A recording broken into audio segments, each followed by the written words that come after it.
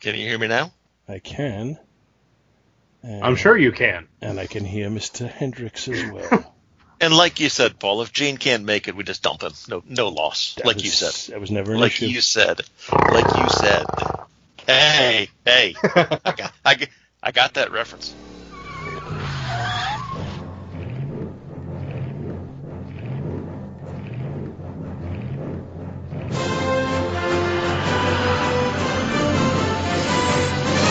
Back to the bin.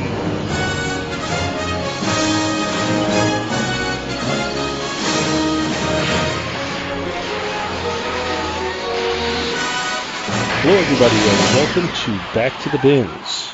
I am Paul Spataro, and I am joined by the Legion of Substitute Binsters. We have with us Mr. Gene Hendricks. Hello, everyone. Da-da-da-da-da-da. Gene! And you'll recognize the dulcet tones of Professor Alan Middleton. No longer an intern. Yes! Well, if you've been following the Facebook page, Kirk has become the unhired intern, kind of like the way when Kramer was working for the Wall Street firm. He just came to work. He wasn't actually employed by them. But he's been doing the yeoman's job of getting scans of things that we discuss and putting them on the page so that people can take a look at them if they don't have the books handy. So it's kind of cool. It is. Very good. And he's just kind of a free agent intern. So, how is life since you're no longer interning? Not too shabby. No complaints here. And as of this, who knows with these Back to the Bins when this will be released. I'm guessing, what do you think, Gene, February 2022? By then you may be an artisan.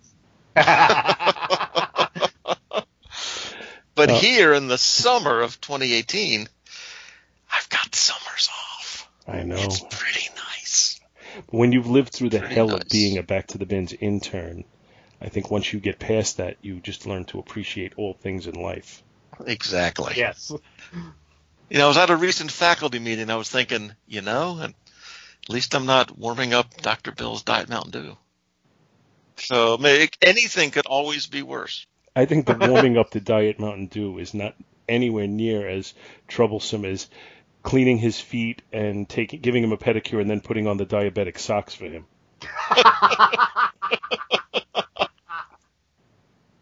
I mean, how you got by like picking the little clumps of dirt out from underneath his toenails? It's beyond me. You're a good man. Anything to be on this show occasionally. You know that, Paul. I don't know if that's better or worse than trying to get Scott into that wasp costume. Oh. No, so just, even before we mention our books, we should just between the three of us, which do we think Scott is going to be, oh, you covered that without me? Oh, of the three we have, it would have to be Gene's. That's what I was thinking, too. I'm going to hear about it, I know. I would say there's a very good chance you will. Because it just from the cover alone, it looks like a book Scott would say, oh, man.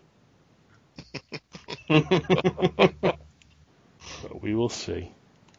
He won't say it by the way. So, Gene and Scott, Bill and Scott are both working tonight, and their work schedules have been pretty difficult lately. So that's why I put out the call, and Gene and Alan were both nice enough to. Wake enough. Yeah, that's the main thing. I probably sent it out at about 6 a.m. So the first two that said they were available, we went with that, and the fact that you guys are up early, it worked in my favor. I don't know if it worked in yours. I was at work already. Oh. Wow. Anyway, so we have kind of a theme going today. Of sorts, and we kind of have a bat theme going. What was it? You picked the book. Who did you pick the book first, Alan? Me or Gene? Do you remember? Yeah. You did, because Okay. I said, I was thinking about doing this anyway. Let's go with the theme. So Gene, excuse me, Alan picked a book, and we'll get into it in a moment. But the villain in the book is called the Bat, and then Gene picked a book which features Batman for the DC book. So then, since we had a theme going, I picked a Marvel, and I picked one that had a Bat antagonist in it. And so that's our theme for today. We got the bats going. We got bats in our Bins-frey. And there's the title of the episode. So don't take this the wrong way, Paul, but that sounds like something Dr. Bill would say.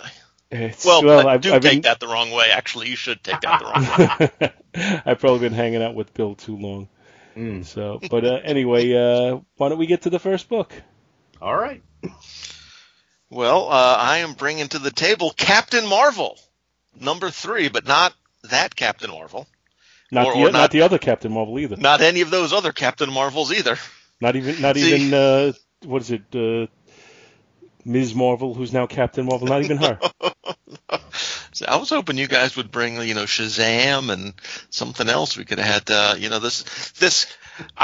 I was going to save this book for the Shazam score episode. That would have been another theme. You could have gone. You could have done this book, and then Gene could have done a Shazam book, and I could have done a Captain Marvel book. Well, this is actually from something called Myron Fass Productions, and it is cover dated September 1966. It says that it's a giant action issue. It is. And most importantly, it's at the magic cover price of 25 cents. Now, was it purchased for your collection with 25 cents, or did you have to open the wallet a little more?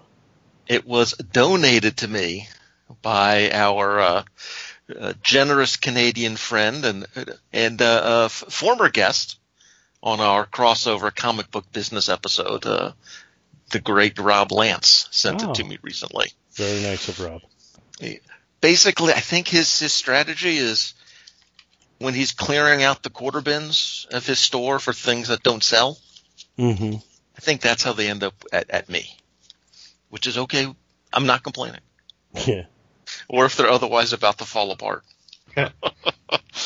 So we have on the cover by Carl Burgos and Carl Hubble, we see a blonde dude, mostly in red, shooting his right fist off of his arm to smack down a caped gray and blue dude. Our guy in red is our version of Captain Marvel, and he is shouting his catchphrase, "Split!" And he is fighting the Bat. Now, this issue has 5 stories in it, and we're going to talk only about the first one, the one that is referenced here on the cover, unless everyone has a couple hours to kill. Anybody? Okay. Well, it means you can bring them back for future episodes. Bam. This is now my go-to bins book. I like it. Hey, if the hero can have Sleepwalker Corner. Sleepwalker Corner is one thing, but why Bill has developed Amethyst Isle, it's beyond me. Yeah, he's got to be careful about that. The authorities could take an interest. Well, luckily he's saving those now for episodes when I'm not there, so we're good. We're good. So I'm going to, before you give your synopsis, I'm going to give a quick background on Captain Marvel, because I looked him up on Wikipedia. Now, I remember Captain Marvel somewhat from when I was first collecting comics. I definitely had an issue or 2 of this. I no longer do. But I always kind of got a kick out of the character. They're only about 5, so. It says it lasted 4 issues, and then it was followed by Captain Marvel Presents the Terrible 5, and it says numbered 1 and 5. I don't know what 2, 3, and 4 were. Okay. But Captain Marvel was a jet-booted and laser-eyed alien android powered by a blue M medallion who had been sent to Earth by his creators to escape the atomic destruction of their war-ravaged planet. Vowing to protect the peace of his new home, the self-proclaimed human robot took the secret identity of journalist turned Dartmoor University professor Roger Winkle. So you did this. It's kind of like escapism. You feel like this is you. He fought crime using... The world needs more superhero professors. I'm just saying. That is true. He fought crime using his superhuman strength, speed, and durability, as well as he could detach his head, limbs, and hands and send them flying in all directions when he shouted "split," and reattach them when he shouted "zam." The MF Enterprises version of Captain Marvel made a cameo appearance along with other alternate versions of Captain Marvel in issue number 27 of DC Comics' The Power of Shazam. The character is shown performing his trademark division trick while wearing the traditional Thunderbolt costume of Fawcett Comics' Captain Marvel. Huh. Interesting. Yeah, but we may have to cover that one somewhere down the line. Well, this one is Captain Marvel versus the Bat, written and inked by Carl Hubble, based on the character created by Carl Burgos, and Comic Book DB credits Leon Francho as the penciler.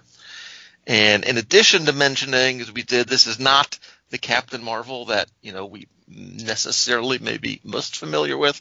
I do have to say to old-time baseball fans that this is also not the Carl Hubble who won 253 games for the New York Giants over a 16-year career and was inducted into the Baseball Hall of Fame in 1947. Nor is it so it's not that Captain telescope. Marvel.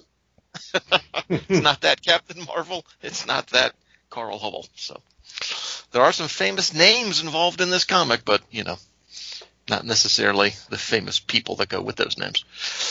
So after a splash page, that's pretty reminiscent of the cover, we start the actual story on a sideshow stage in Riverview, where the would-be world conqueror, the Bat, is performing his hypnosis-based stage show, as is fitting a would-be world conqueror, I guess. And as the next act begins, the Bat heads across town to where, are you ready? Billy Baxton lives. Dun, dun, dun, dun, dun. Billy is the ward of Professor Winkle, and the Bat knows that Billy knows Captain Marvel personally, and he can use that as a wedge. And as soon as Billy walks his dog, the Bat hypnotizes him to obey his every command. And did I mention that the Bat has hypno goggles of some kind? You gotta love those. That looks like they should be on sale in an ad for $2. Yeah, one of those hodgepodge ads. Yeah, they should. Yeah, he probably bought them from the ad in the prior issue of Captain Marvel. As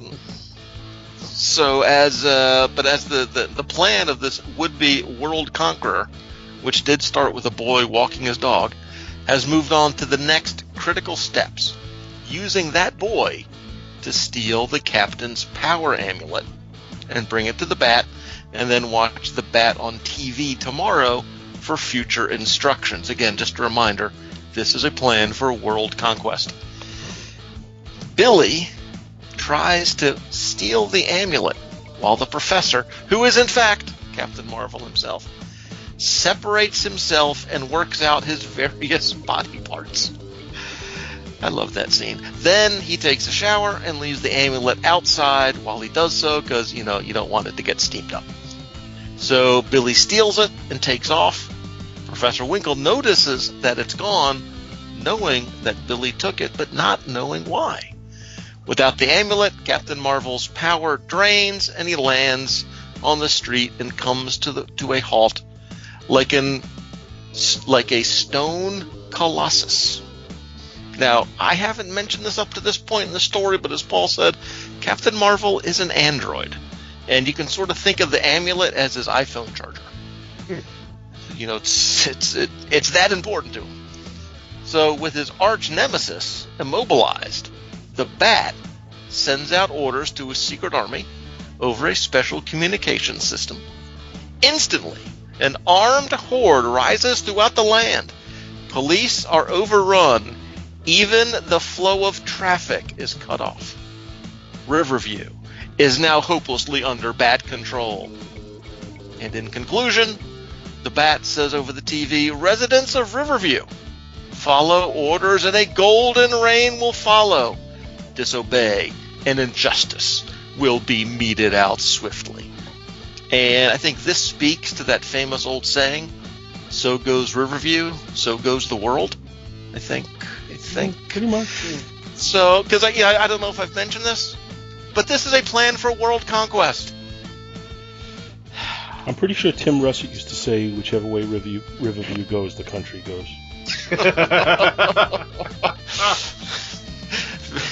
So in this important swing district, Billy manages to run past the guards surrounding Captain Marvel and brushes the amulet against him, and then it is on. Body parts are flying all directions, and laser eyes are fully engaged. I don't know if we mentioned this before, but he has laser eyes too. So, yeah. 2 of the captain's dismembered arms, I guess we'd say, grab Billy and lead him to protection, because the Bat is about to order the destruction of all national monuments. And yes, that did escalate quite quickly.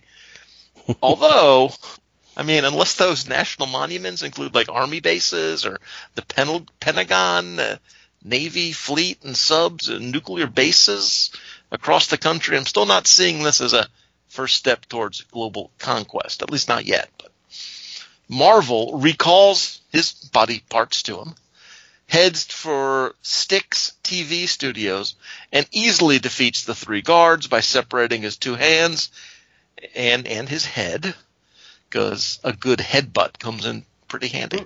To the solar plexus. Boom. And just before the countdown, actually it's a count up, but before the count up can reach 3 and all the national monuments exploded, which seems like a plan a bit over the head of this 2-bit stage performer, Captain Marvel does save the day, and he leaves the Bat for the law to take care of, with our hero's arch-enemy promising, someday we'll meet again, Captain Marvel. Then I'll have my day. The end. Bravo. Now, so let me get this straight. The Bat has super hypnotic powers, his own private army. He can fly. He can fly. He can take over people using this hypnosis through the television. And he's a circus performer in his supervillain costume. Sounds about right.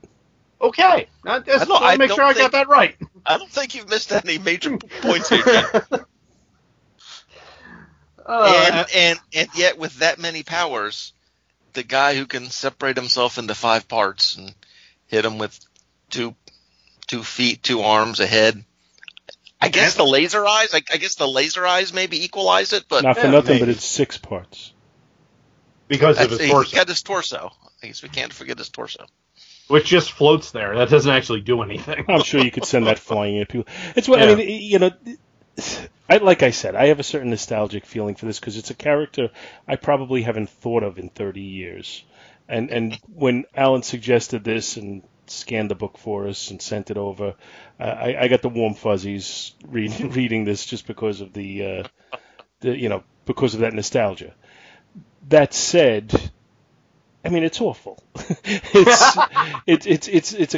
whole concept is just ridiculous. There's nothing to actually propel these body parts.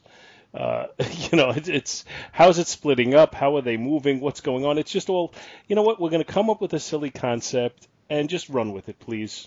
That's the whole idea behind this. Now, I do believe that the comic may, in fact, have been a ploy to test the legal status of the name Captain Marvel. And, I can envision a business plan where these comics are produced with the hope of being sued and then negotiating a settlement. I mean, Well, I have no evidence to back up that hypothesis, but I completely think that's possible. Well, it seems this started April of 1966. When did Marvel introduce their Captain Marvel? Let me see if I can get that, because that might give us a little Captain And Marvel. to Here further he is. point, He came out in December of '67. So Marvel Comics wow. had no basis to stop this from happening. My guess, I'm gonna just armed with my new knowledge that I just got, I'm gonna vary off your hypothesis and think MF Productions or whatever the company is that produced the first book, they did that. Their book was a failure because, well, look at it.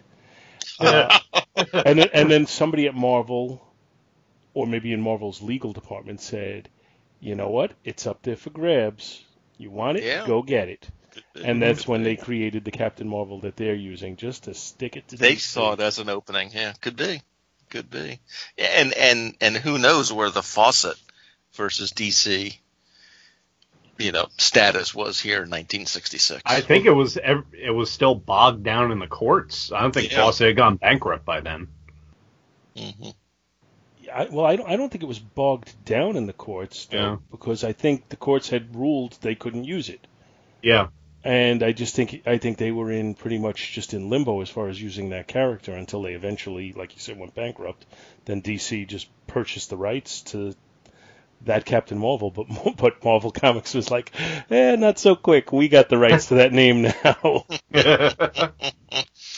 I mean, the fact that on the inside of the story, the Bat's costume is dark blue and black, and on the cover, it's a light gray and blue.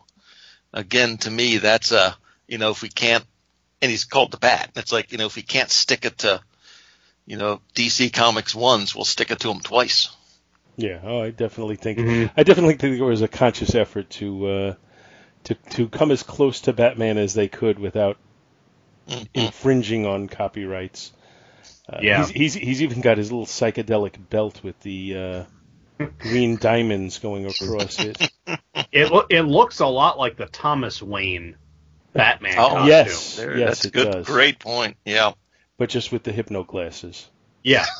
Well, it was the 60s. So. I get a huge kick out of Captain Marvel working out by lifting 500-pound weights with his disassociated hand and wrist. Yeah, I'm not quite sure that works for building arm muscles. I mean, there's he's also lifting them with his foot with a leg that's been taken, disconnected from his body. Yeah, but his limbs already have anti-gravity powers. That's how they're floating. So, is he actually lifting it, or is he just canceling the gravity? He's anti-gravitying them, as far as I could tell. Yeah. Or is he just trying to impress Billy for some nefarious reason? I'm just saying. I just want to know how he keeps the necklace on when his head comes off. Because the neck goes with the head. Yeah, so it should just slide that's... down his torso at that point. Yeah. I mean, if you look at the splash page, his head is popping off and the necklace is just kind of sitting there, even though he's horizontal. Anti-gravity powers? Yeah, must be. Now, the artwork in this, to me, feels more 1940s than 1960s. Mm-hmm. This almost looks like a Golden Age comic to me. Yeah, especially with some of the poses that they have. It looks like it's... I would even put it like late 40s, early 50s. Maybe, yeah, I could see that. But, yeah, I see what you mean. It's a little more detailed than Golden Age, but not by much. It almost has the... Not the pacing or breakdown of it, but just from an artwork point of view, it almost reminds me of like a Sunday Funnies type level. Yeah, I was of actually artwork. gonna mention that's how some of the art looked to me, like a newspaper strip. Yeah, like the old Batman comic strips. And I've never reviewed those. I have a book downstairs of the old Superman strips, but I don't have Batman ones. So I've read a few of them. I don't have a book of them anywhere. I think I think I've read a few of them in the Greatest Batman Stories Ever Told. If I remember. Yeah, I could see them using them as filler in there. Yeah. But I remember one instance, and it was just Sundays.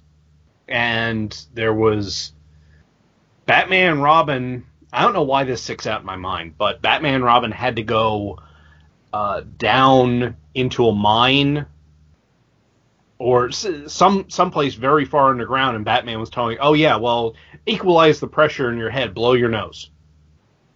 And that image is just stuck in my head. I have no idea why. But I know it was from a Sunday Batman comic. All right. Can't remember phone numbers, but I can remember that. I've been doing as of the time of this recording, I've been doing a series over on the Quarter Bin with Dial H for Hero stories from the Adventure Comics, the reader submissions of ideas. Right. And if I saw Captain Marvel's power set in there, the ability to separate his limbs and to have laser eyes, I would think that's not a bad idea coming from an 11-year-old. He's no cosmic Viking, but yeah, I can see what you mean.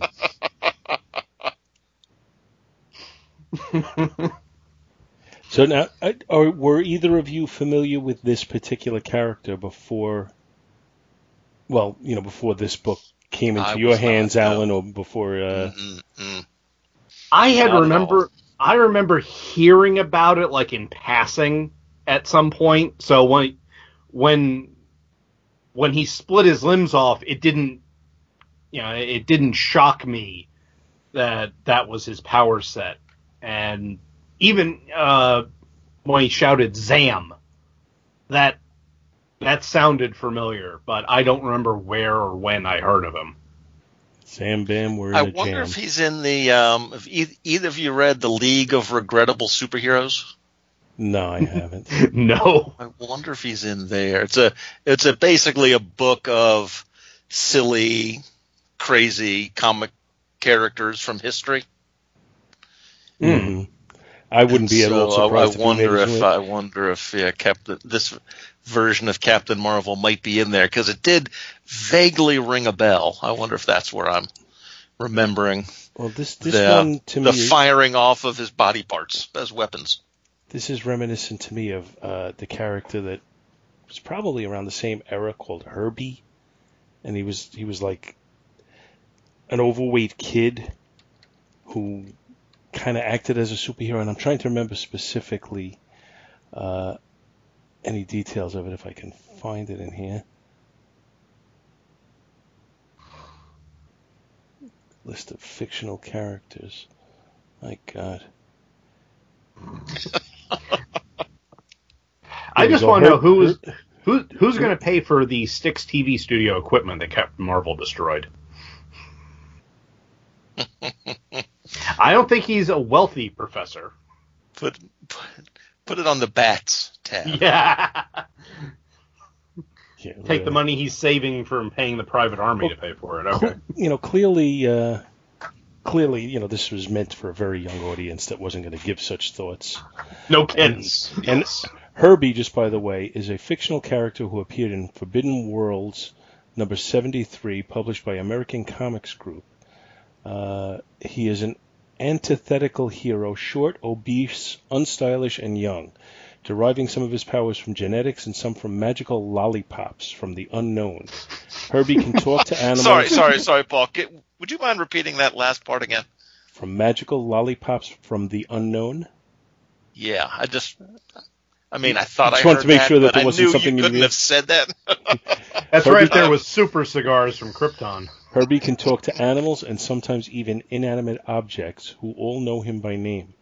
Fly at high enough speeds to quickly travel to other galaxies by walking through the sky, become invisible, cast spells, and summon spirits from other dimensions, quickly dispatches enemies with apparent ease, and once he got his own title, traveled through time. Herbie is emotionless, terse, irresistible to women, consulted by world leaders, nearly omnipotent, and more powerful than Satan. Now tell So me, he's a Mary Sue. and he went under the name Fat Fury. Now, does either one of these sound familiar to you? No, not at all. I'm going to go no.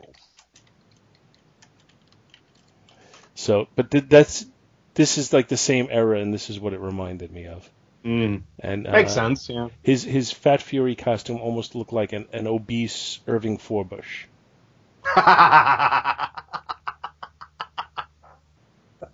See if I can get a picture of it and share it with you, and I'll throw it on the Back to the Bins webpage also. But this one is gonna, you're not gonna believe this. Forbush man's obese cousin. Okay. Yeah, pretty much that's what it is. And like I said, this is what it brought back memories of to me, which is, I guess, not necessarily saying good things about it. But both Captain Marvel and the Bat, they remind me of Marvel superheroes role-playing game characters, because what you're supposed to do in that system is randomly roll up your powers. And this Captain Marvel has laser eyes, flight, super strength, and he can split his limbs off. That sounds like a random roll if I ever heard one. Pretty much. Now, I because of the way Skype has got me now, I didn't put it in a chat window. I just put a picture of the Fat Fury on the Back to the Bins Facebook page, so you can see it on there if you're interested. And but let me see if I've got this straight, Paul. This story made you nostalgic for stuff that wasn't all that good. Yes. That's pretty much exactly what the point is. This is stuff that I just found. I had found early in my comic collecting days that was so obscure and just off the beaten path that I remember not just me, my cousin, my friends that we used to go to the comic stores together. We were all very intrigued by it because it was just so out there. I'm not saying we ever thought it was good, but actually, Dick Enos just commented on the Facebook picture, one of the funniest comic book series ever. There you go. Well, someone liked it. And Gene Hendricks just commented. What? Wait a minute. I can multitask. But anybody who's listening to this who's curious to see either Herbie the Fat Fury or the cover of the Captain Marvel issue that we just talked about, I posted both of them on the Facebook page. It'll be several weeks back in the postings by the time you listen to this, but they are on there if you're looking for them. Wow. So, so neither of you were familiar with this until this book came into your waiting hands. So you eliminate the nostalgia factor that I have. And then what do you what's your thoughts going through this? I mean, is it just that you're just absolutely reviled by it, or is it?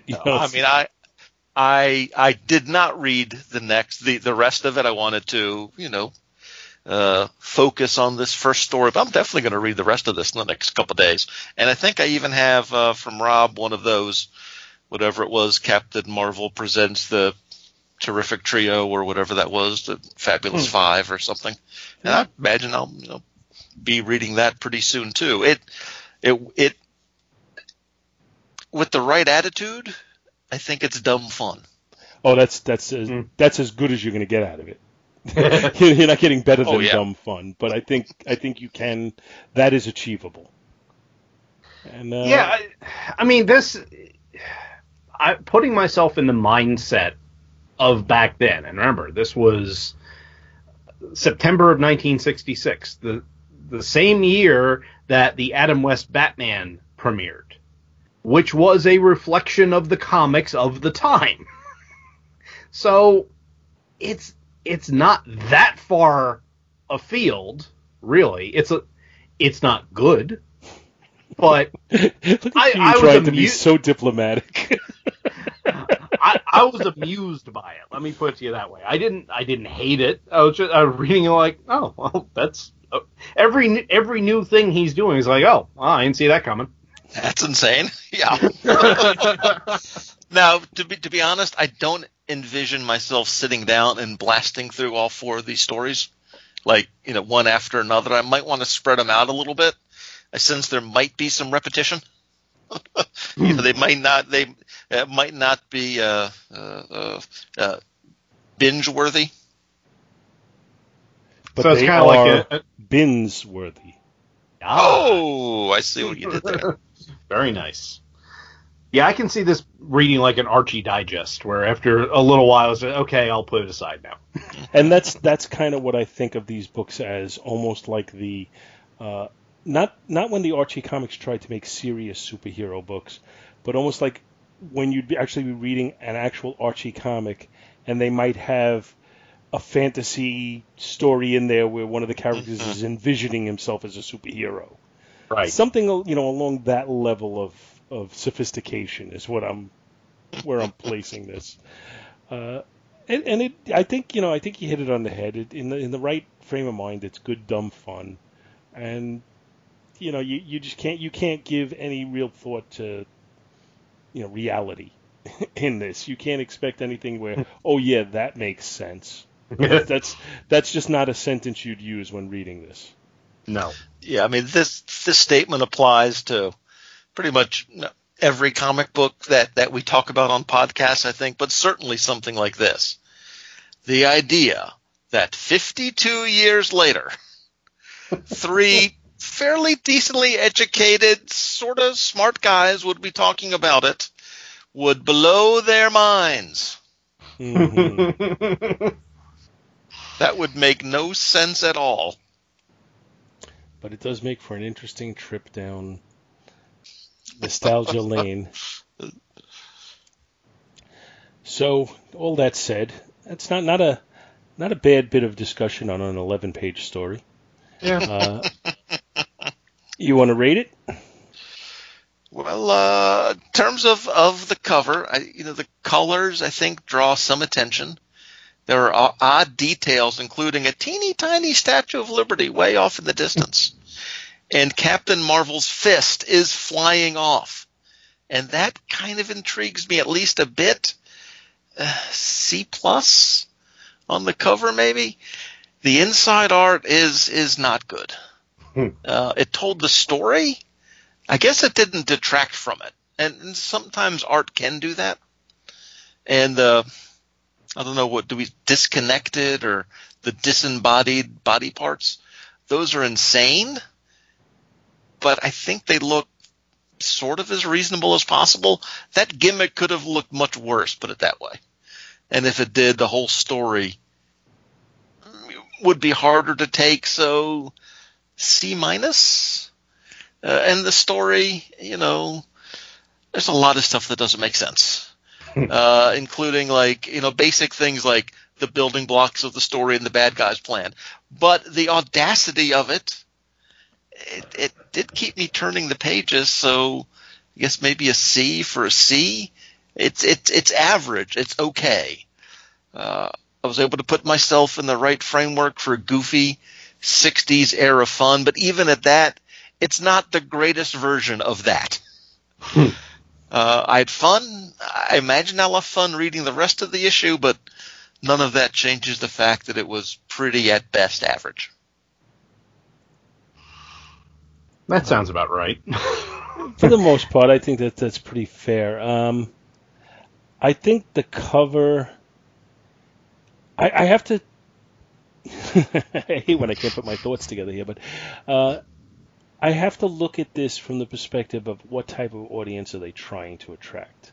Well, I was going to say, I've obviously, I'm sorry to interrupt you, but the most important part about attracting an audience is the big words Captain Marvel and the words the Bat. Yes. But I don't think they were trying to attract middle-aged men. No. I don't think that we are their target audience. And when I look at the cover, it's kind of odd. You pointed to the very little Statue of Liberty, and I have spent many times in Manhattan. I don't think there's a portion of Manhattan where you'd have that perspective on the Statue of Liberty. Actually, maybe in Jersey somewhere. Not really, because the way that's angled, it's the statue. You would have to be out in the Atlantic to see it from that angle. Yeah, that's. I mean, it's interesting, right? And I'm not going to complain about it not being photorealistic on that, right? But it's just an interesting thought that they put it there at all. That's really what my point is. And then because I mean, this is Riverside that this takes place in. Mm-hmm. I mean, there's no mention of New York City anywhere in the story. No, but it does. I mean, I just the fact that they have the statue there and the skyscrapers, I guess, in the foreground, that makes you think that they're trying to make it into some sort of New York substitute. The buildings in the foreground are kind of interesting because they're all just colored yellow. There's no effort to distinguish between them other than a little bit of shadowing. He's even got little people on the rooftop, which is just interesting. And he's got them on more than one rooftop, which is also interesting. It looks like whoever drew the cover spent a lot of time with a ruler and just trying to set up the perspective on these buildings. And it's kind of interesting. The helicopters aren't very well rendered. The people aren't very well rendered. But he's probably trying to get an audience of 7-year-olds, would be my guess that's the target audience. Maybe kids who are just learning how to read, 7, 8-year-olds, somewhere around there. And I think it would be interesting to them. So for that reason, I'm gonna pretty much go where you went, and I'm gonna say C+ on it. The interior art, as we said, it's reminiscent of something from the late 40s or early 50s, more so than the 60s. And I think you actually said it very, very well, Alan, where you said it doesn't really do anything, but it also doesn't detract from the story either. So for that reason, I'm going to say a C on the interior art, since it's not detracting from the story. And the story is, I think, in the business what they call batshit crazy. It's just way out there, and it's silly, and it's again, I think it's going for the audience, like a 7 or 8-year-old audience, and from that perspective, it's kind of interesting. And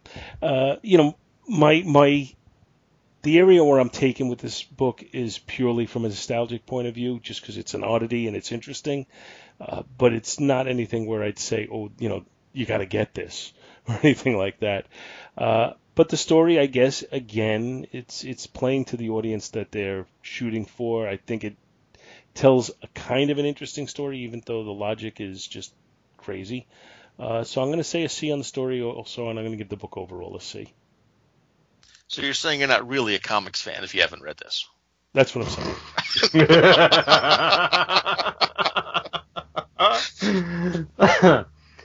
All right. Yeah, the cover...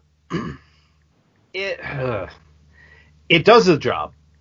If you had like you said, a single-digit kid going through the store, see this on the rack, it would grab their attention. So it does the job. I'm going to knock it off a little bit because the figures on the cover don't match the figures inside as far as the costume color, the hair color, pretty much, anything except the general shape of them.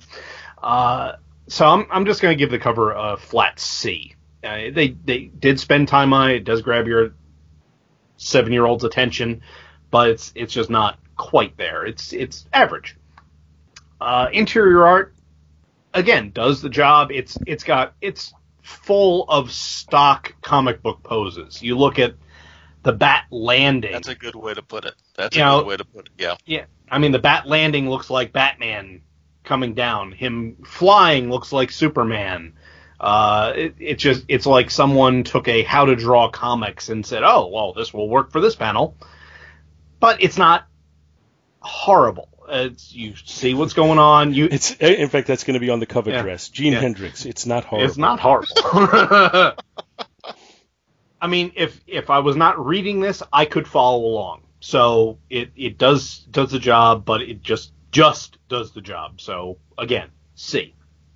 Story. Yeah. This thing is all over the place. It introduces you to Captain Marvel and all of his powers and where his abilities come from, and that he's got his youthful ward Billy. For why he has a youthful ward Billy, I have no clue.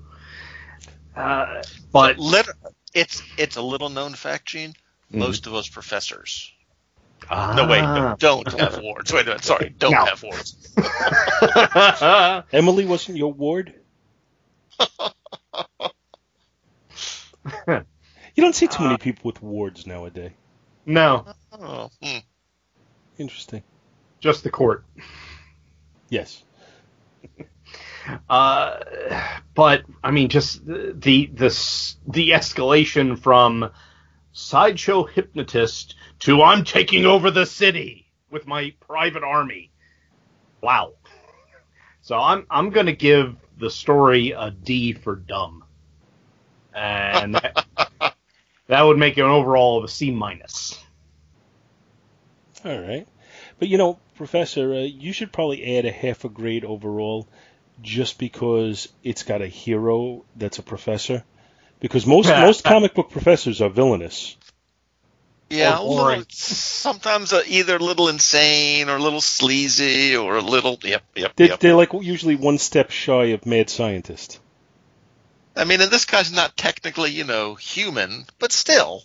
Well, I consider him a colleague. My experience, I suspect some of my colleagues most professors I dealt with aren't totally human. Hey, but enough about my faculty meetings. Okay, so I guess we'll move on to our more normal book now. Or one of our more normal books. There's damning with faint praise for you. We'll go from the 1960s to the 1980s. All right, so for our DC this evening, we have Batman and the Outsiders, issue number 19. This has a cover date of March 1985, but importantly, it was on sale on December 20th, 1984. And thank you to Mike's Amazing World of Comics for that information. Our writer/editor is Mike W. Barr, our artist is Jim Aparo, and our colorist is George Roberts. On the cover, we have a close-up of a Christmas ornament on a tree. On the surface, we have a reflection of Geoforce and Superman, ready to fight. Another ornament has our title, Who's Afraid of the Big Red S? Inside, we find Halo flying through the front door of Wayne Manor and scaring the bejesus out of Alfred.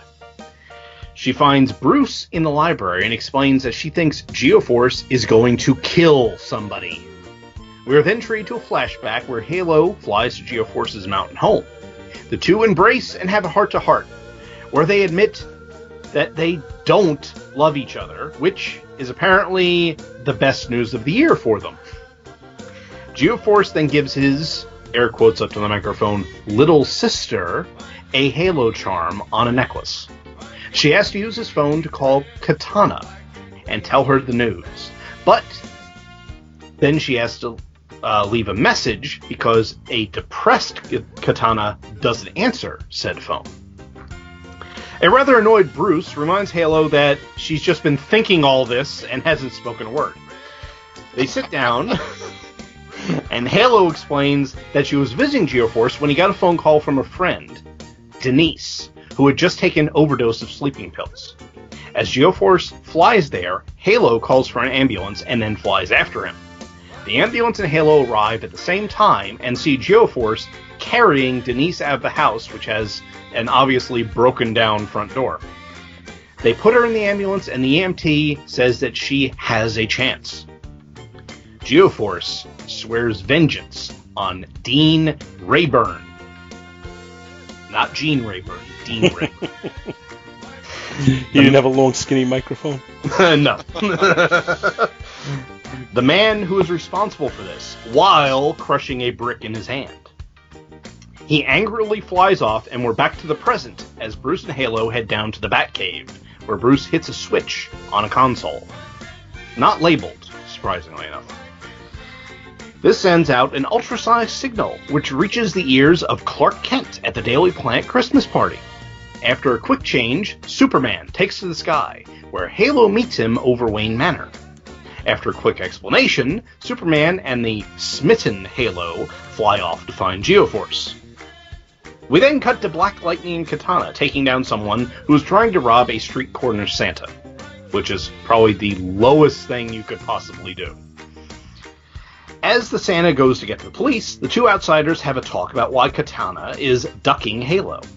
She tells him that she thinks Batman is right and that Halo needs to be with her, again, air quotes up to the microphone, real family. So she doesn't want to give the young woman a safety net and has cut off all contact. Black Lightning doesn't believe a word of this. Back in the main plot, Geoforce has found Dean Rayburn and has a rather wicked look on his face as he busts through the wall. Rayburn reaches for a pistol, but Geoforce crushes it and then picks up Rayburn by his temples, preparing to crush his skull. Superman Halo interrupt him, which Geoforce misinterprets as an offer to help. The man doesn't know Superman very well, does he? Superman demands that Geoforce put Rayburn down, which ticks off the outsider, and he punches Superman full force. As this is the pre-crisis Earth 1 Superman, the punch does far more damage to Geoforce's hand than Superman's chest. When Geoforce lunges back at Rayburn, Superman grabs Geoforce's arm and throws him up through the roof. Superman flies after him, but Geoforce uses his powers to increase the gravity around his fist, thus robbing Superman of his strength and invulnerability. As Superman is on the receiving end of a Kryptonian gravity uppercut, we switch over to Metamorpho and his girlfriend, Sapphire, doing some Christmas shopping. Metamorpho says that they need only buy one more gift for her father, Simon Stagg, and they're done. This enrages Sapphire since her father tried to kill Metamorpho. But he explains that he never knew his mother, and his father never had a steady job, so he was passed around from relative to relative growing up. Therefore, he values parents of any kind and can forgive Simon, since it is Christmas. Back at the fight, Geoforce is ranting about how Superman is trying to protect an extortionist who drove someone to attempt suicide from getting his just desserts. Superman, who has had enough of Geoforce, clocks him and explains that not everyone that has done wrong should be killed for it. They need to be reformed, and the law must be upheld. Since Geoforce is having none of it, Superman pulls a tactic out of the Hulk's playbook and does a super clap, which results in an avalanche. This doesn't affect Superman, but it knocks out Geoforce. Superman flies him back to Rayburn's place, where Rayburn threatens to sue Superman over the destruction he and Geoforce caused. When Superman confronts Rayburn about Geoforce's accusation, Rayburn is quick to deny everything. It's at this point that Batman enters with signed affidavits from 6 other female students that Rayburn, had made inappropriate advances on. Stinking professors. You know what I was just saying? The professors are the villains. I'm going back and giving that last story a B+. Batman uses this opportunity to chastise Geoforce, who is looking suitably shamed. Superman, happy for the workout, says that Geoforce just needs some experience and he'll be alright. Batman is a little pessimistic about Geoforce's future, however. We switch to Denise's hospital room, where a battered Geoforce is visiting her. Denise explains that she thought she wanted to die, to escape everything that was happening, but her will to live was too strong, so she called him. She's sorry that she didn't get Geoforce anything for Christmas, but he says that she gave herself many more Christmases to come. We end with Geoforce holding Denise's hand and seeing a love-struck Halo flying behind Superman outside the window. We then switch to an epilogue, where a Miss Derringer is calling a number that she doesn't know who it is. She explains that Violet Harper killed her brother Mark, and she wants her to pay. Well, the person on the other end has a grudge against Violet Harper as well. It just so happens that this is Tobias Whale, and behind him is the all-new, all-deadly Cyanide. To be continued. And how do you spell cyanide? Syonide. I love it. It's the 90s, like 5 years early. Hey, they're ahead of the curve. That's all it is. Yeah, this was an interesting issue. This was actually one, I don't know if any listeners remember this, but I went to, several months back, I went to Storm Watch Comics, which is in the general area down here. And what they do is they have a deal with their back issue bins that you get a bag, your standard free comic book day kind of size bag. And you can put as many comics in there that you can fit for $25. And this was one of the ones I got there. Nice. So this one actually cost me 42 cents, which means I only got it for a 43% discount off a cover price. I'll approve. You get the Professor Allen dispensation. I love the fact. I love it when Batman says, we can't see your flashbacks. That's pretty good. It's very meta. That's like the first thing that jumped out at me is if Geoforce is like ready to kill somebody, let's not take time telling the story about how you decided you're not in love with each other, and then he found out that there's a problem. You know what? Geoforce is going to kill this guy. After you stop him, I'll explain to you why it's all happening. Yeah, go hit the Superman call switch, then I'll tell you the story. Yeah, that's well, I mean, it's linear storytelling, essentially. A lot of it is flashback, but it's Halo comes in, sees Bruce Wayne, flashback. Halo, you're not telling me anything. Wouldn't it have been better? It's also the nature of an ensemble book, I think. Wouldn't it have been better? You sort of need to run through your Rolodex. Linear, well, and this way you wouldn't have her telling her silly "I'm not in love" story while somebody's in danger of dying. But you have to end the fight at the end of the issue. I mean, you can't have the climax of the fight be on page 13 and then fill in the rest of the stuff. Well, no, because there is no the climax would still be in the same place because the flashback ends halfway through. So then you're in regular time. It was just be reorganizing. The only reason I can see that they did it flipping through here again is the splash page is the only splash page. It is the only full page panel in the comic. So I'm guessing that when they were setting this up, they wanted that Halo giving Alfred a heart attack moment right at the beginning to grab your attention. Yeah. As opposed to her just singing Jingle Bells while slowly flying to a mountain cabin. So, smashing through the door, giving Alfred a heart attack with very, very long arms. I do like the fact that he calls her Miss Halo. Yeah. And Bruce Wayne's first thing is, shut up. Why didn't you come in through the Batcave? I have a secret identity here, you know. Fair point.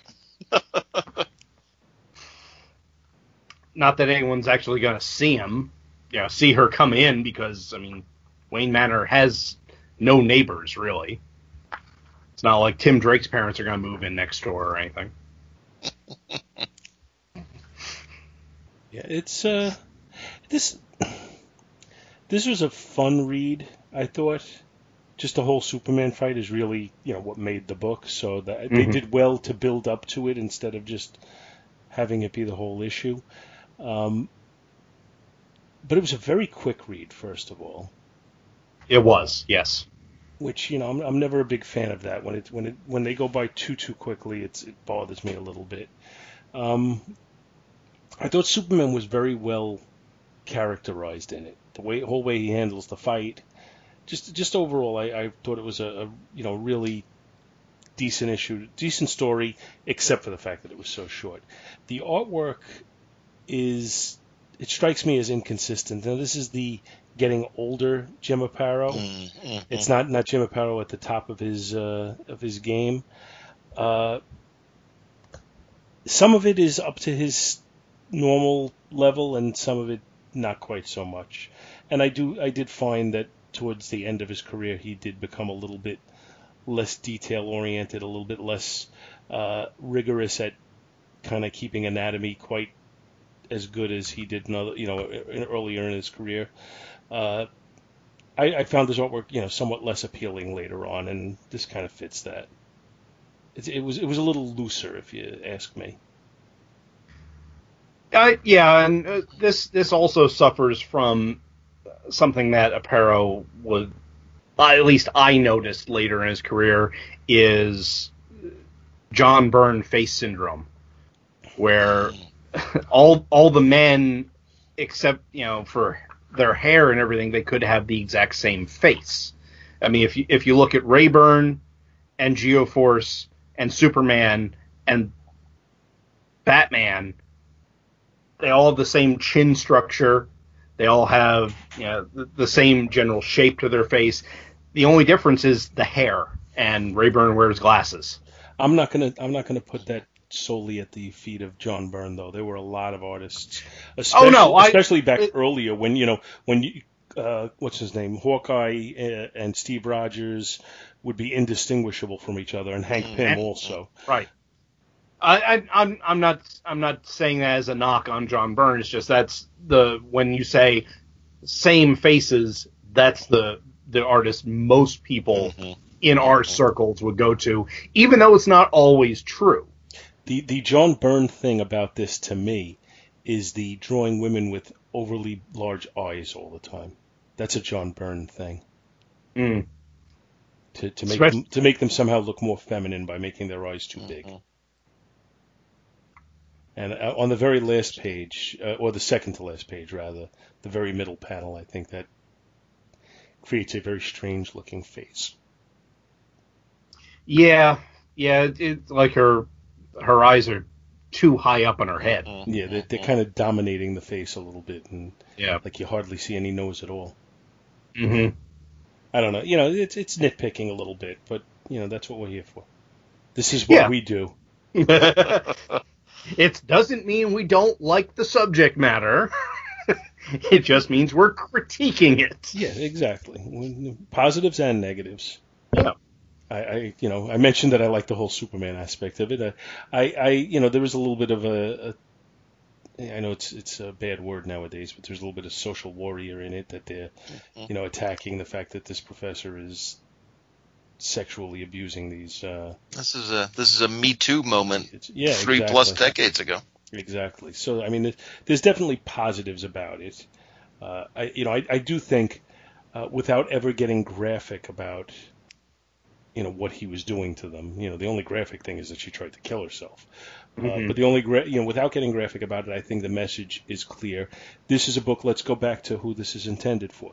This is a book that's probably intended for mid to late teens, and that's not a bad lesson to give them about kind of the whole no means no thing. It's good for them to know. Yeah, and also the other lesson being what Superman and Batman are saying is, okay, yes, this guy's scum. Yes, this is something wrong that he did, but there are proper ways to handle it. You don't just go flying off the handle and go to crush someone's skull, because that's not the way to do it. Batman went the proper way and said, oh, look, there are more people. The courts will see you next Tuesday. Yeah. Yeah, then this guy's he's ruined his own life with his behavior, and that's a good thing. Yes. I think addressing that, I mean, talking about, basically presenting an alternate view. A different view of what justice is was a nice approach. Mm-hmm. And I think also presenting it from Superman's perspective is a positive thing too. To be able to show that Superman, that he does things the right way. I think that's important. I think that's that's the core of the characters. That he's got the power. He could just go over and crush this guy's head, without a second thought. But he uses his powers to do things the right way instead. Just what? And I was going to say, in terms of the fight itself, I thought that they did a pretty good job making Geo-Force, at least for a little while, in a similar class to Superman, at least. So that was a legitimate throwdown for a while. And it made sense with his powers, because he's able to control gravity, and at this point, it was Earth's lighter gravity that gave Superman part of his powers. So it worked out really well. Yeah, I thought it was a well put together fight from a story perspective. I'm looking at it a little bit more closely now as far as the choreography and the artwork, and it was well presented by Aparo too. What I think he may have lost as far as details, I don't think he lost in storytelling. Mm-hmm. I agree. The panel layouts are very well done. Yeah, I think he would have benefited from a good strong inker. Mm-hmm. And I guess he didn't have an inker at all in this. In fact, he inked his own. If you go by the credits, he did everything except the colors. He even did his own lettering. Oh wow!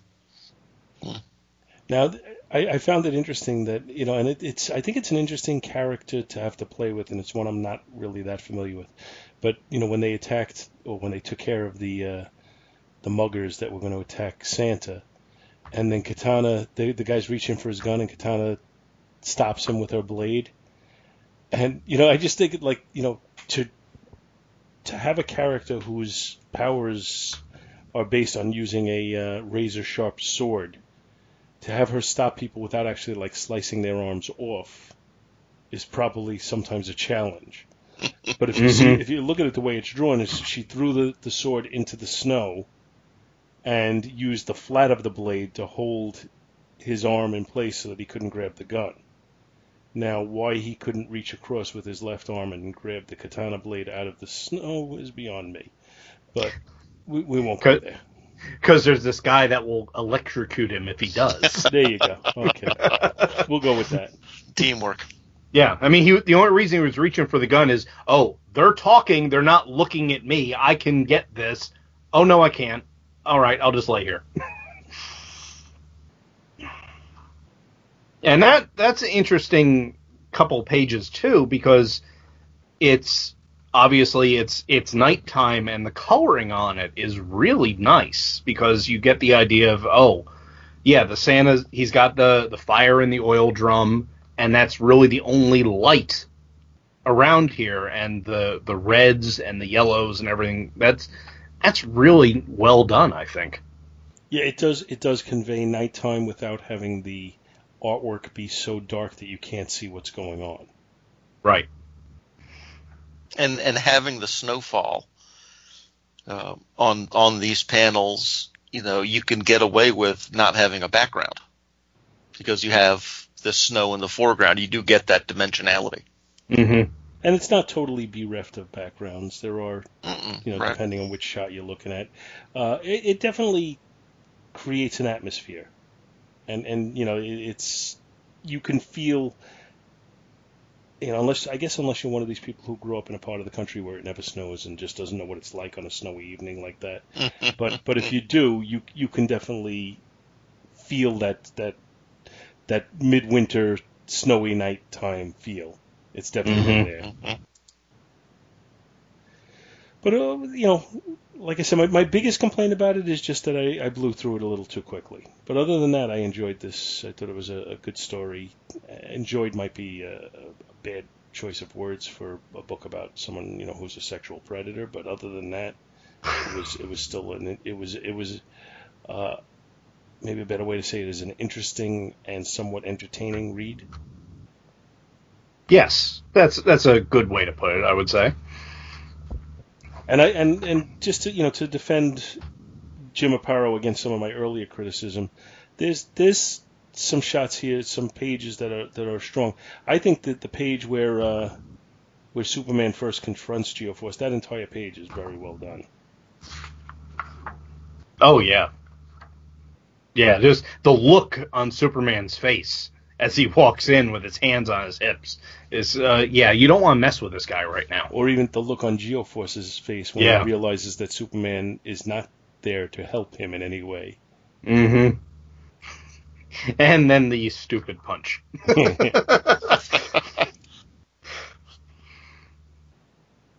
You would think that, someone who has worked with Batman would have heard stories of, this guy can move planets around. Well, I'm gonna say that I don't think Batman is one. Batman's the one guy who's not going to really share information with you. The fact that you work with Batman is, he's not going to be the one who, Batman told me everything about you. No, Batman doesn't say anything. In fact, every time I turn around, he just goes away and doesn't say anything. It's kind of annoying like that. Yeah. Just ask Commissioner Gordon. So I'll give him the benefit of the doubt that Batman hasn't warned him about the extent of Superman's powers.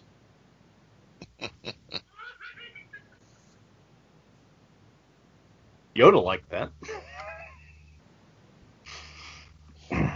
Well, we ready for some grading? Sure. All right. Well, on the cover, I really like this cover. It grabs your attention. It is perfectly suited for the time when it was on the stands. Like I said, it came out December 20th. And it works well with it tells you what's going to happen in the book. Superman and Geoforce flying towards each other, ready to fight. There you go. Sold. At Christmas. And that's the primary reason I grabbed it. I mean, I was looking for some Batman the Outsiders books anyway, just because that's something I've read like 2 or 3 total in my comic collecting career. So maybe I should check this out. And I actually came across, I think, 4 or 5 of them in those back issue bins, this being one of them. And I saw that cover, I was like, oh, yep, I'm getting that one. I expected a story to be a little bit more Christmassy based on the cover. Mm. But that's okay. I did not have a problem with it not being schmaltzy and Christmassy. Yeah, there were indications that it's happening at Christmas, and that's about it. There's a Santa Claus, there's a Christmas party. Mm-hmm. Yeah, I'm snow. Yeah. So, as far as the cover goes, I'm gonna say the cover is an A-. It's not without some problems. I mean, it's a little on the sparse side as far as detail goes, but I like it. So, A- on that. The interior art, let me preface this by saying that Jim Aparo is my personal favorite Batman artist. He's one of the first Batman stories that I got as a kid, beyond like the greatest Batman stories ever told and stuff. One of the ones that I got when I was starting to collect all this stuff was Death in the Family. And that is just Aparo wall to wall. So that more or less set my preference for how Batman is drawn. And like we were saying, the detail is a little lacking here, but the expressions on the faces, the panel layouts, it's not your standard grid anywhere. In fact, there are some instances where you have the panels overlapping each other, which is nice. It conveys this is happening really quick, really frenetic pace. You have the after images of like when Superman and Geoforce are plowing into the mountainside, so you know just how fast they're going. The like Paul said, the choreography of the fights are really, really good. So I'm also going to give the interior art an A-. You know, it's not the best work Aparo did, but it is very good. As far as the story goes, this has the feel of the kind of comic book stories that I like. It's a one and done. You know everything you need to know by picking up this issue. However, it also has all subplots accounted for, copyright Michael Bailey. Because you get the Geoforce Halo romance comes to its conclusion here, which from what I've read in other issues, it was kind of a building thing over a little while. You have the thing with Denise coming to a head. You have the Halo and Katana issue going on. That is not resolved. That carries forward.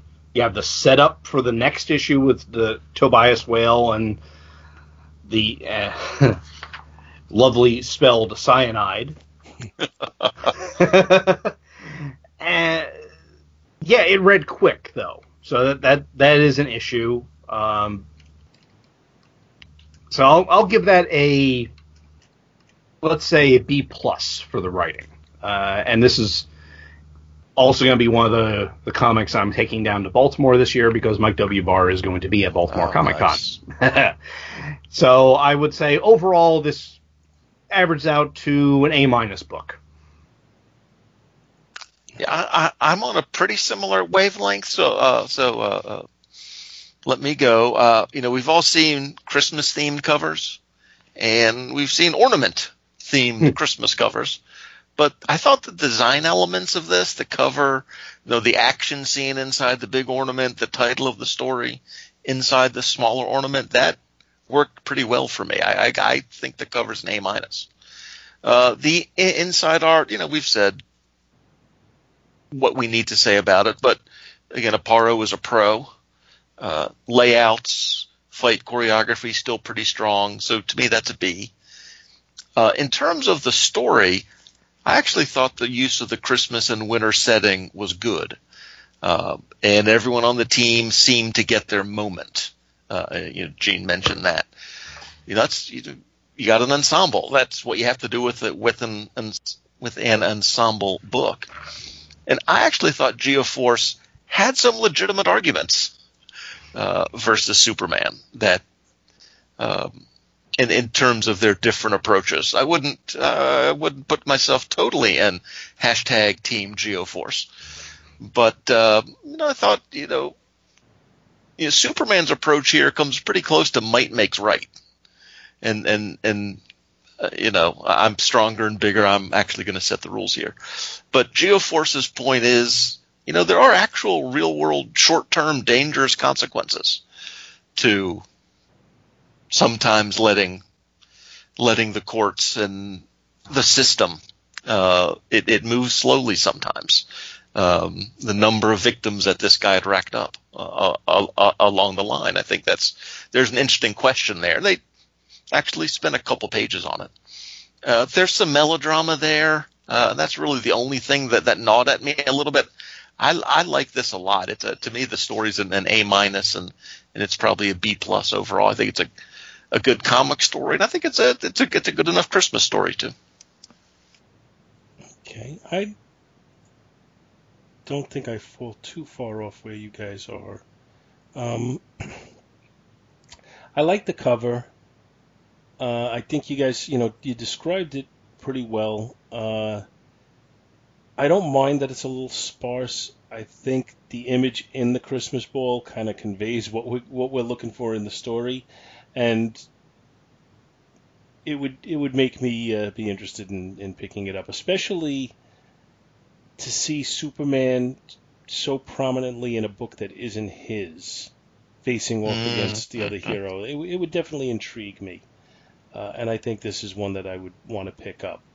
I don't think I'm quite in the A- level on it, but I think I'm just a notch below that at B+. I definitely like it. The interior art, as I said, it's not Jim Aparo's best, but the layouts I think are really strong. I think the choreography is really good. The image of Superman flying up in the initial shot of him in costume, I think is impressive. There's definitely some real solid stuff in there. I just kind of wish that Aparo had somebody else ink him in this issue, because I think, and not even necessarily somebody who's going to impose their style on it, but somebody who's just going to try and add slightly more detail here and there. I think that's all we really needed on it, and it would have knocked it up a grade. I am a Jim Aparo fan. I don't know that Jim Aparo drew the best Batman, but Jim Aparo is my Batman artist. And if I had to rate it, I think Neil Adams probably drew the best Batman. But again, Jim Aparo is my Batman artist. So he was drawing him through a very large portion of the time that I was collecting Batman. So he's always going to be the guy who I'm going to go with as far as that goes. He's kind of my Batman artist and my Aquaman artist. I'm going to say the interior art, it's not Jim Aparo's best, but it's certainly above average. So I'm going to say just a solid B on it. And the story, my biggest criticism of the story is just that it goes by so quickly. I will take issue with what you said, Alan, because I think I don't think Geoforce legitimately had a good debatable argument. I think Geoforce's argument is made out of or based upon emotion. Right. I think Superman's argument isn't might makes right, because I think Superman is saying if might makes right, it's okay for you to crush the professor's head. And I'm telling you, no, we have to take the moral high ground. So he stops Geoforce with might makes right, but that's only because Geoforce is at that point out of control. I remember back in high school when they talked about like the death penalty and things like that. And the teacher who was talking about it his philosophy was the death penalty is always wrong. Killing somebody, two wrongs don't make a right, effectively. Killing is wrong, and killing somebody doesn't make it right either. And somebody posed the question of, what if you got home and your wife and your child were murdered by somebody? What would your position be then? And his response was, that would probably make me insane and I'd want them dead. But here with my sanity right now, I'm telling you that's the wrong answer. And that always stayed with me, however many years it is since I graduated high school, which is, quite a while ago.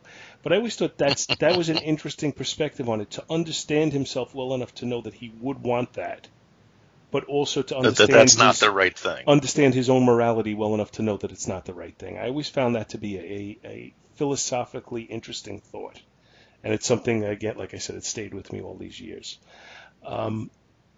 So I think that's kind of what we're seeing here a little bit, that Geoforce is so incensed by what's going on and by the fact that this innocent girl almost died because of it, that he's ready to kill this guy.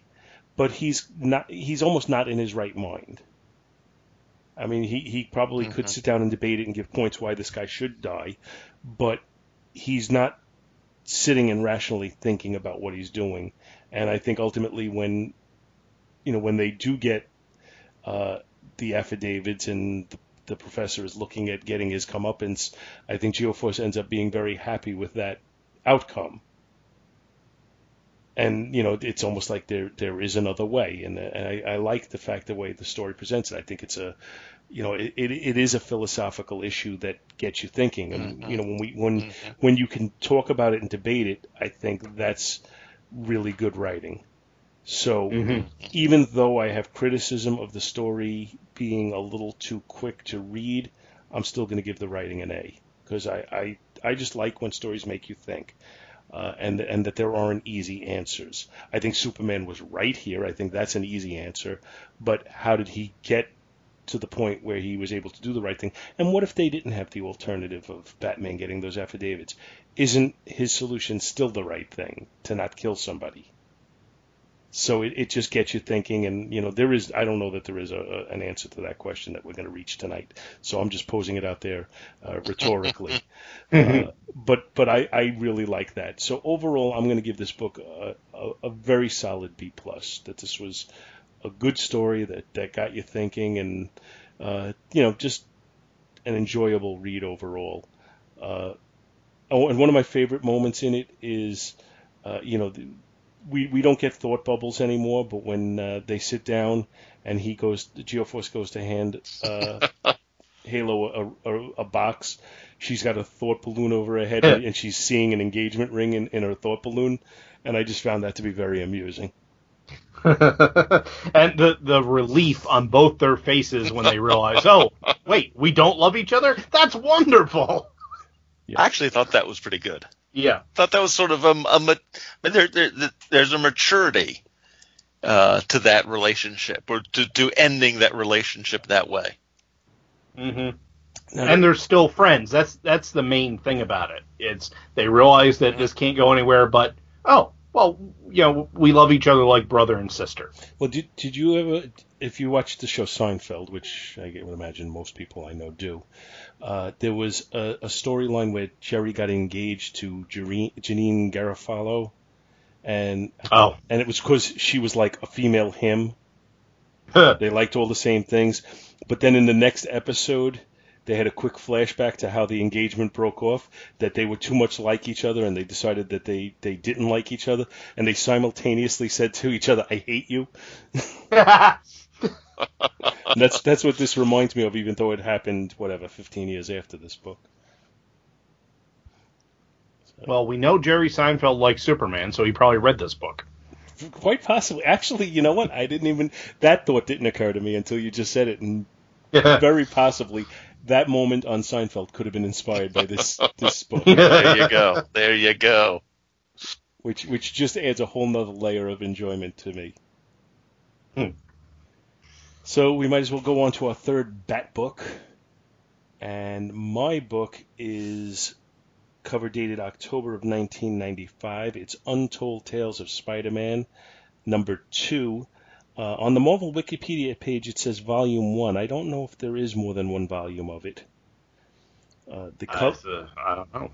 Cover is by Pat O'Leaf. It shows Spider-Man in the foreground and a very, very quickly descending bat creature, reminiscent of the Man-Bat from Batman, coming down on him. And it's got the words, "It stalks by night," at the bottom. The story is written by Kurt Busiek and penciled by Pat O'Leaf, inked by Al Vey and Pam Eklund, colored by Steve Matson, lettered by Richard Starkings, and edited by Tom Brevoort. Now, I have a pre-canned synopsis on the Marvel Wikipedia page, and I did not write one, but I'm going to just do one off the cuff anyway. The story is titled Castles in the Air, and it opens up on a rooftop of a apparently very ritzy area where a politician, I think he's he's not a congressman, but some sort of politician, whatever he is. I think he's supposed to be a city councilman, isn't he? I think that's exactly it. You're right. That sounds right. City councilman, guy named Randolph Shera, is romancing this lovely young lady until the bat creature comes down on them on their rooftop, and he's very quickly, in fact, he says, "No, please, I'm a city councilman. I'm wealthy. I can pay you. Take the girl, not me. So he's obviously a stand-up guy. I'm a politician. I'm important. Yes, exactly. And then the bat creature leaves as quickly as it came, and you see some kind of food in the air as it disrupted the table.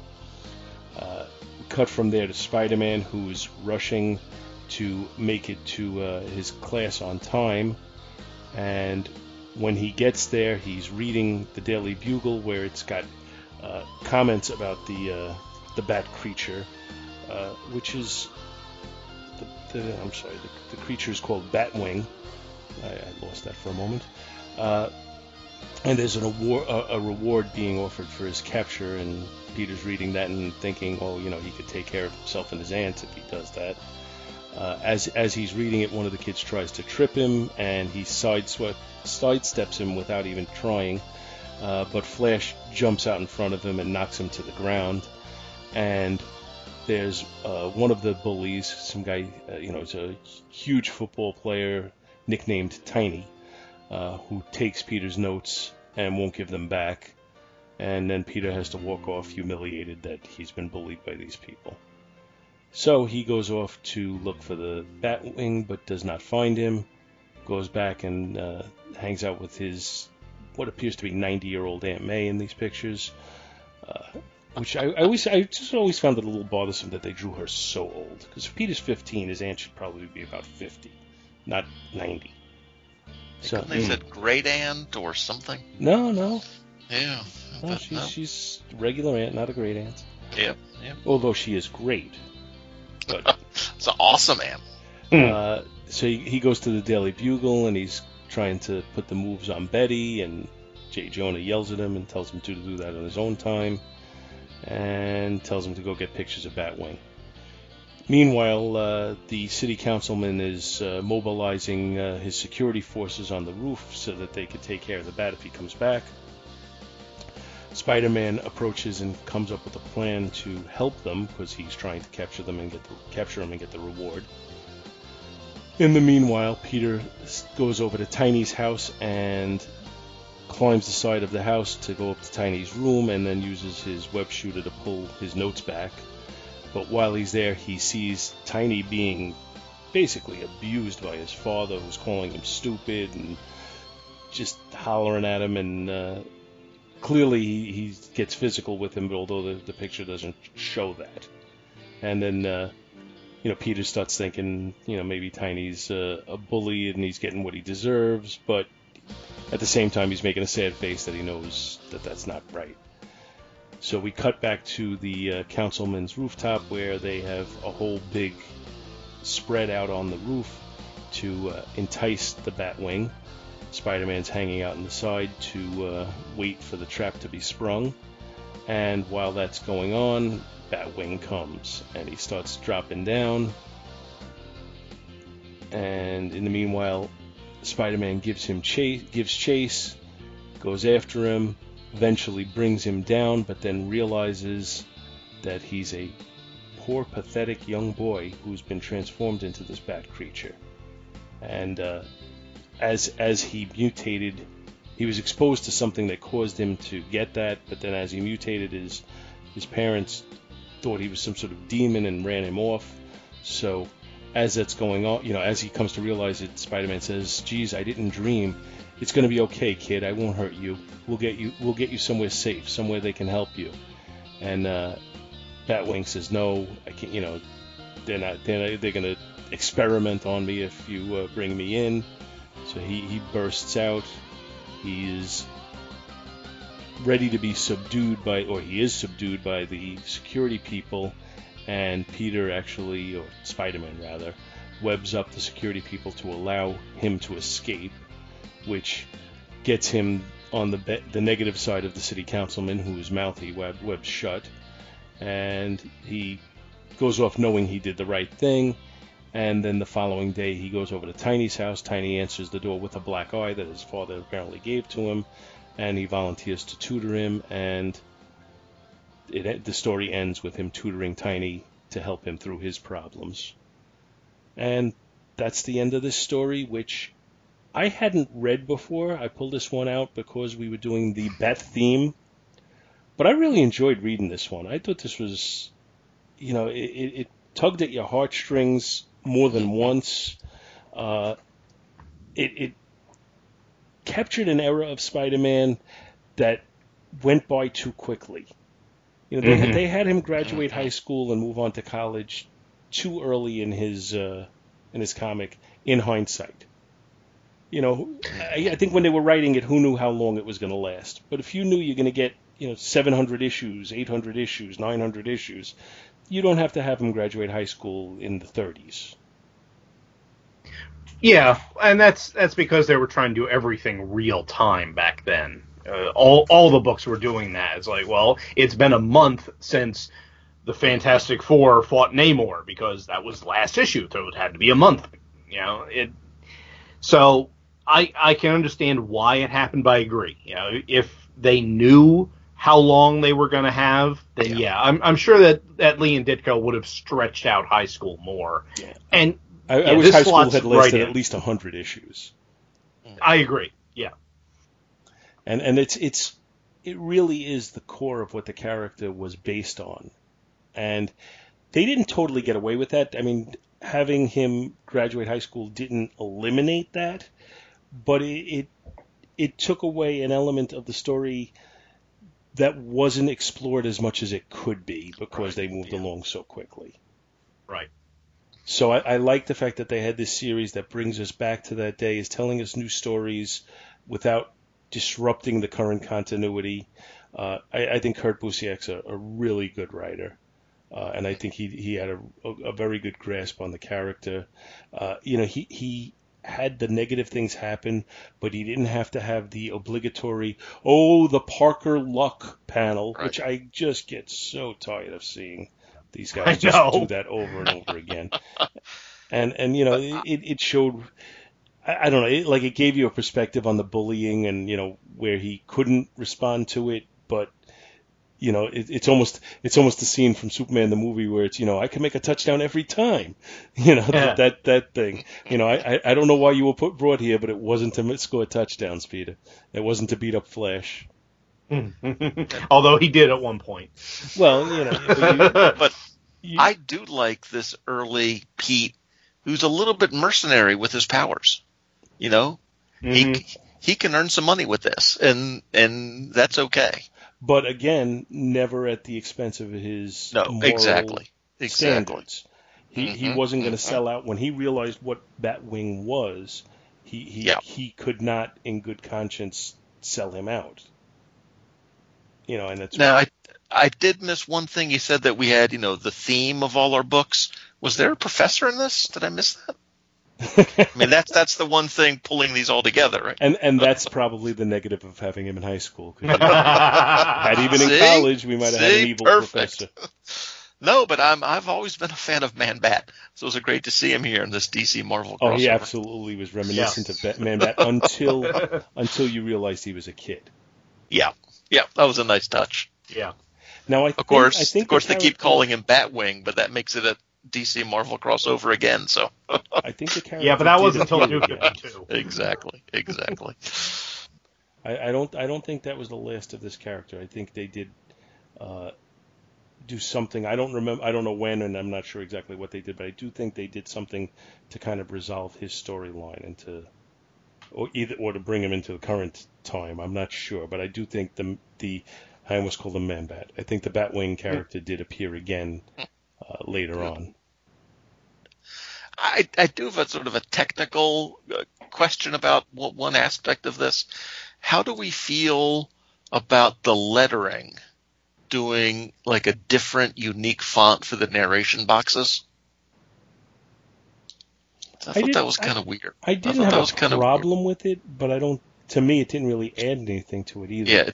Yeah, but it stood out, but I don't know. It's almost more of an Old English type lettering in those boxes. Very strange. And I, like I said, it didn't really even stand out to me at the time. And now that you pointed out, I'm thinking, oh yeah, but it's actually to some extent it's a more fine lettering.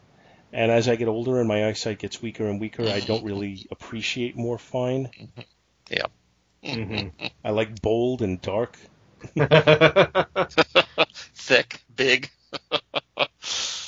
The shot where when he realizes that he's a kid, it's almost like a haunting image of his face there.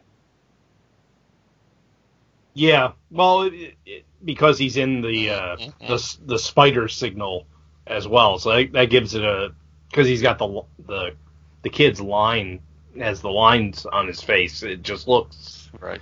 It makes him look both more monstrous and more pitiful at the same time, which is he's monstrous and yet helpless. Yeah.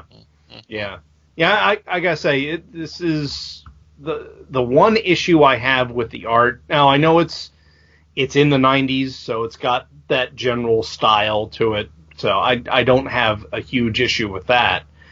But it's the eyes on the costume. Too big? Too big. I can see him moving towards that. I don't like it. I don't like those eyes. I prefer Ramita eyes on the costume I myself. have to say, because the Romita eyes are more, they're more logical. To have them that Right. big makes no sense. Yeah, I don't mind them being expressive either, but Yeah. the oversized aspect doesn't. Especially at this point, if he was in high school and they've got the web wings under the arms, if he's in high school, he should have the Ditko style costume, including the mask. No, it doesn't match with the current stuff that's on the stands. Of course, that costume's about to change anyway because Ben Reilly's taken over. And he will be the one true Spider-Man from then on. Forever and ever. Yes, but if you're gonna put Peter in the glasses and the button-up shirt and everything, make the mask match too. It almost looks like he's trying to meld a 1990s style with Ditko. Yeah. And that's a tall order. Yeah, and it seems to me like it's hit and miss. There's certain panels which look good to me, and there's certain ones that don't look quite as good. I don't mind the big eyes from a looking at it. Sometimes the picture can be pleasing, but just the same, it doesn't make sense, and that's the thing. And because it doesn't make sense, it takes you out of the story a little bit. Mm-hmm. That's the problem I have with it. It's not so much that I look at it and it bothers me that it looks bad. I don't think it looks bad. It just doesn't make sense. Right. Yeah, because I don't care what kind of spider powers you are, you're not going to see anything out your mask from below your cheekbones. So there's no point in having the eyes go that far down. Yeah, I mean, the eyes are down to the point where the bottom of them is lining up with where his mouth would be. Right, and the top of them are up almost to his hairline. Yeah, pretty much. So, but that's him adopting a McFarlane look. Yeah, and that's my issue with it, is this isn't McFarlane era Spider-Man. This story is taking place in Ditko era Spider-Man. Mm-hmm. So, try and do that. He does great with Peter, does great with Aunt May, Jonah Jameson, Betty Brant, everybody else is just the spider costume. I saw that, and I'm like, oh, okay, it's Untold Tales of Spider-Man. Okay, oh, so he's got that, so he must be in, at least in grad school. Then he's in high school? What the heck? It just threw me at the very beginning of the story. Didn't make sense. Now from an art point of view, the character of Batwing, the way he's drawn throughout this book, and nowhere else in the book does it look like this to me, but just Batwing looks to me almost like it's drawn by Bill Sienkiewicz. I can see that, yeah. But like I said, none of the other artwork is reminiscent of Sienkiewicz to me, except when he's on the panel. I mean, he's suitably creepy. Yes. Dark. And tugs at your heartstrings just the same. Mm-hmm. Mm-hmm. Especially the last panel where he's flying off to find a new place to hide. I mean, the kid looks like he's about to burst into tears in that panel. And so that is the Man-Bat formula. Like it's just that classic misunderstood monster. Mm-hmm. I mean there's a reason that trope gets used so many times, because it has worked for literally centuries, and so shows no sign of slowing down. Yeah, and I also like the whole subplot with Tiny. It may have gotten resolved a little too easy, but I'm fine with that. It did, and I like at the end of it where in the narration things, after he's starting to help him, the narration says maybe he can't help here. Peter thinks maybe even if Tiny gets back on the football team, it won't fix things. But all you can do is try, right? Just keep trying and see what life throws at you next. And I think that, that's more true to Peter Parker than the old Parker luck. Right. And in this era, there was no the old Parker Luck. He went from, I just sold these pictures to JJJ. Look at all this cash I've got. To the next one being, back on the skids a little bit. But in the Lee Ditko era, there was no old Parker Luck. It was a roller coaster. You had ups, he had downs.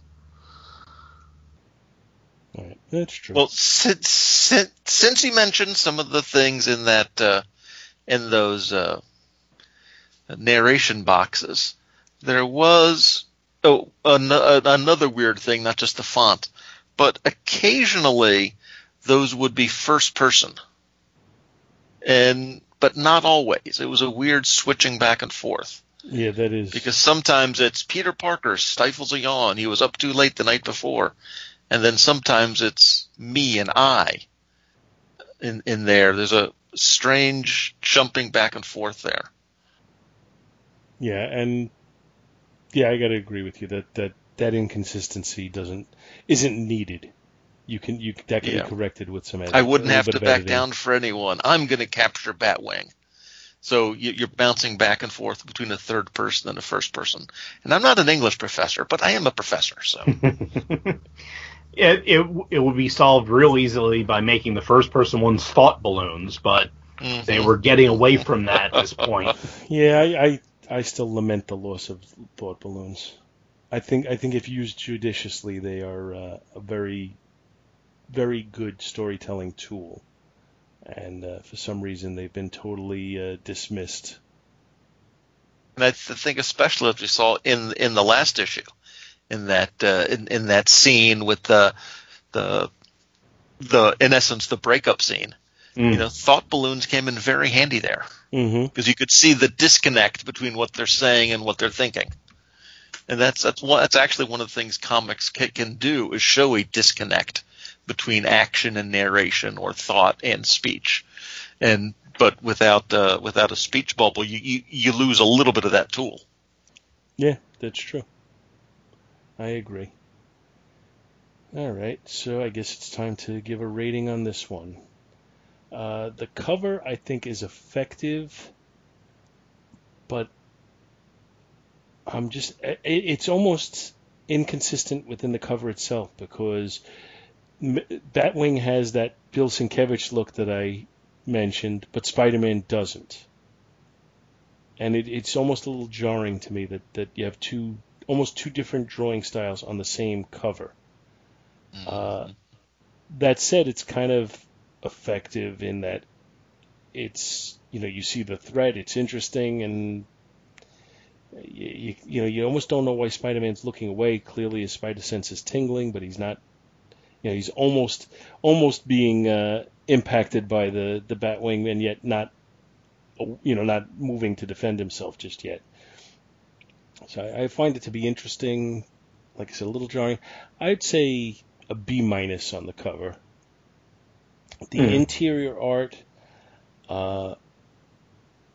there's points where it doesn't seem to know where it wants to go.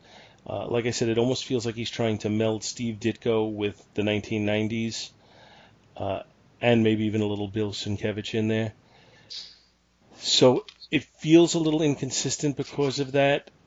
I think some of the storytelling is... I think the storytelling's pretty decent. I think you can follow it pretty well, and I think the action sequences probably are the ones that are a little harder to follow. I don't think they're clearly, I don't think you could see what the choreography of it is often. It's just things bursting.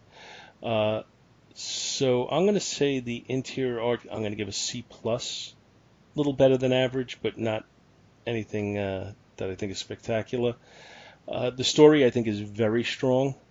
I think Busiek did a really good job of telling an untold tale, which in and of itself, I think is a little bit of a burden because they can just be kind of just uninteresting or unnecessary. But I think this one's kind of interesting and sets up, tugs at your heartstrings and everything. I'm going to say an A on the story, and overall, I'm going to give the book a solid B. That sounds very reasonable. It's kind of where I'm at too. I mean, if the cover, like you said, it's like it's drawn by two different artists, and it's got one of my pet peeves of stuff in front of the title. I know why they do it and everything, but you can put the title over the web line, it'll look fine. But it's Spider-Man looks fine. And even in the interior art, this is the high school Spider-Man, so he's not the Romita built out, I've been web swinging for years Spider-Man. This is someone who has just gotten his powers. He's still getting used to them. He's still wiry. And I like that look, minus the eyes. Batwing is purposely less detailed in shadow. You don't know what's going on yet. So it's odd. And the lighting doesn't really work. With the moon behind Batwing, Batwing's in shadow, but Spider-Man's perfectly well lit. So, it's a little off. I'm going to give, but it gets your attention, so I'm going to give the cover a B-, I'll say. Interior art, I already mentioned the costume issues. I do like what he does with Spider-Man jumping around and the after images. The layout's really good. Some of the stuff though, like with the high school group, when you see Flash, Tiny, Liz, and everybody, it's like they're standing for a picture. Mm-hmm. No one who has just been talking is standing like that, all in a line. Everyone, facing the camera, facing the camera, shoulder to shoulder. If they just turned around to see him, no. It doesn't work that way. That being said, you have stuff later. Jameson is spot on. That look is great. And you get the stuff like with the Spider-Man mask, the side view, and the next panel down is Peter in the exact same look outside Tiny's house. And, the crowd scenes are all right. They're nothing too special. But I agree with what you said, Paul, about the action being very hard to follow between the way the panels are put together, the almost two photo reference buildings in the background, and everything. It's just a little muddled, really. So interior art, I'm going to say C+ on that. But yes, the story is great. It's obvious that this is a continued story because, this is picking up from what's already been going on, apparently. The stuff with Peter and Aunt May is handled really well. All the characters are just how they were in high school in those first 30 issues. And, he went back and he read his material and knew where he was coming from, and this slots in perfectly. You can put this anywhere in that high school era, and it'll work fine. So I'll give the story an A. So that would bring it all, I would say, average out to a solid B on this one. Yeah, for me, in terms of the cover, Gene said a lot of it. You do have not only the web covering up some of the letter, of course. Batwing's wing covers up a little bit of the end there in Spider-Man 2, I just noticed. And I don't like it either. But actually, on the cover, it is kind of weird because nothing jumps out at me as negative, but I don't dig it very much. Maybe it's the pastel sort of color scheme in the background. It's sort of a purpley pink and a light green and a light blue down at the bottom. And I don't know if the sort of primary colors of Spider-Man and the dark of Batwing, I don't know if there's a clash there. I'm not quite sure what I'm sensing, but whatever that is, the highlight of the cover is easy. and that is up towards the top left-hand side where it says 99 cents. Because this is in the $1.50, $1.75 time frame, $1.95 even time frame. So that alone keeps it firmly in the B range for me. But in terms of the cover itself, again, I can't point out what it is that doesn't work for me, but it's okay. Inside the art, Spider-Man, for me, I think Gene touched on this a little bit, is all about flexibility and him being in strange positions, strange posture. And there's some panels in here where that is really good. There's even one, I think you may have been referring to this also. There's one where when you get Peter outside, jumping down outside of Tiny's, where even though it's Peter, he's in quite a Spider-Man pose, the way that he lands. And there are a couple moments of good Spidey positioning, body positioning. And that's, I think, one of the main elements of reading a Spider-Man story, seeing some of those moments. It's not my favorite style of art necessarily, and you're getting a little bit into the 90s, some of the things you guys have talked about, but it is mostly consistent. And I guess my negative feelings about the lettering in those text boxes I'll put here in art too. It's sort of, I guess, B-ish for me. Again, nothing I'm going to really point at other than the sky being way too purple during that fight at the end. But it's not bad.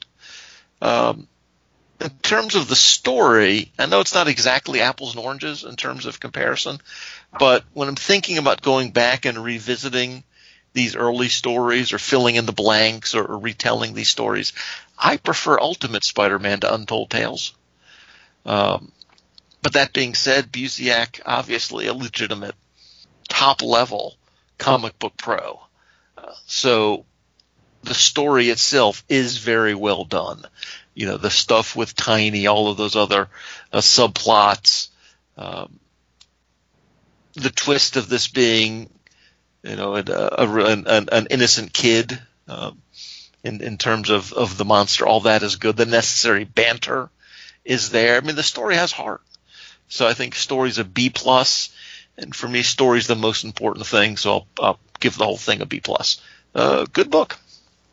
I think we had varying. We're coming at it from different reasons, different directions, but sort of landing at about the same spot. But we had three very, very different books, but three that were each in their own way very enjoyable to dissect. So I want to take a minute and thank you guys for coming on and doing this with me, which I always enjoy. Always glad to. Why don't we take a minute and just tell everybody where they can find you? Well, for me, most of my work can be found at the Relatively Geeky Podcast Network, which is run by me and my only child, my baby, my M. Your ward. And over there, my ward. One feedbacker referred to liking the Professor Allen and crew. M is now crew also. So well, you know what? I consider myself part of the crew because I'm on every anniversary show. There you go. Hey, we've got one coming up we need to talk about. So you can find over there my solo shows, the Quarter Bin Podcast, the Comics Reading Journal, as well as the show that Em and I do together, Short Box Showcase.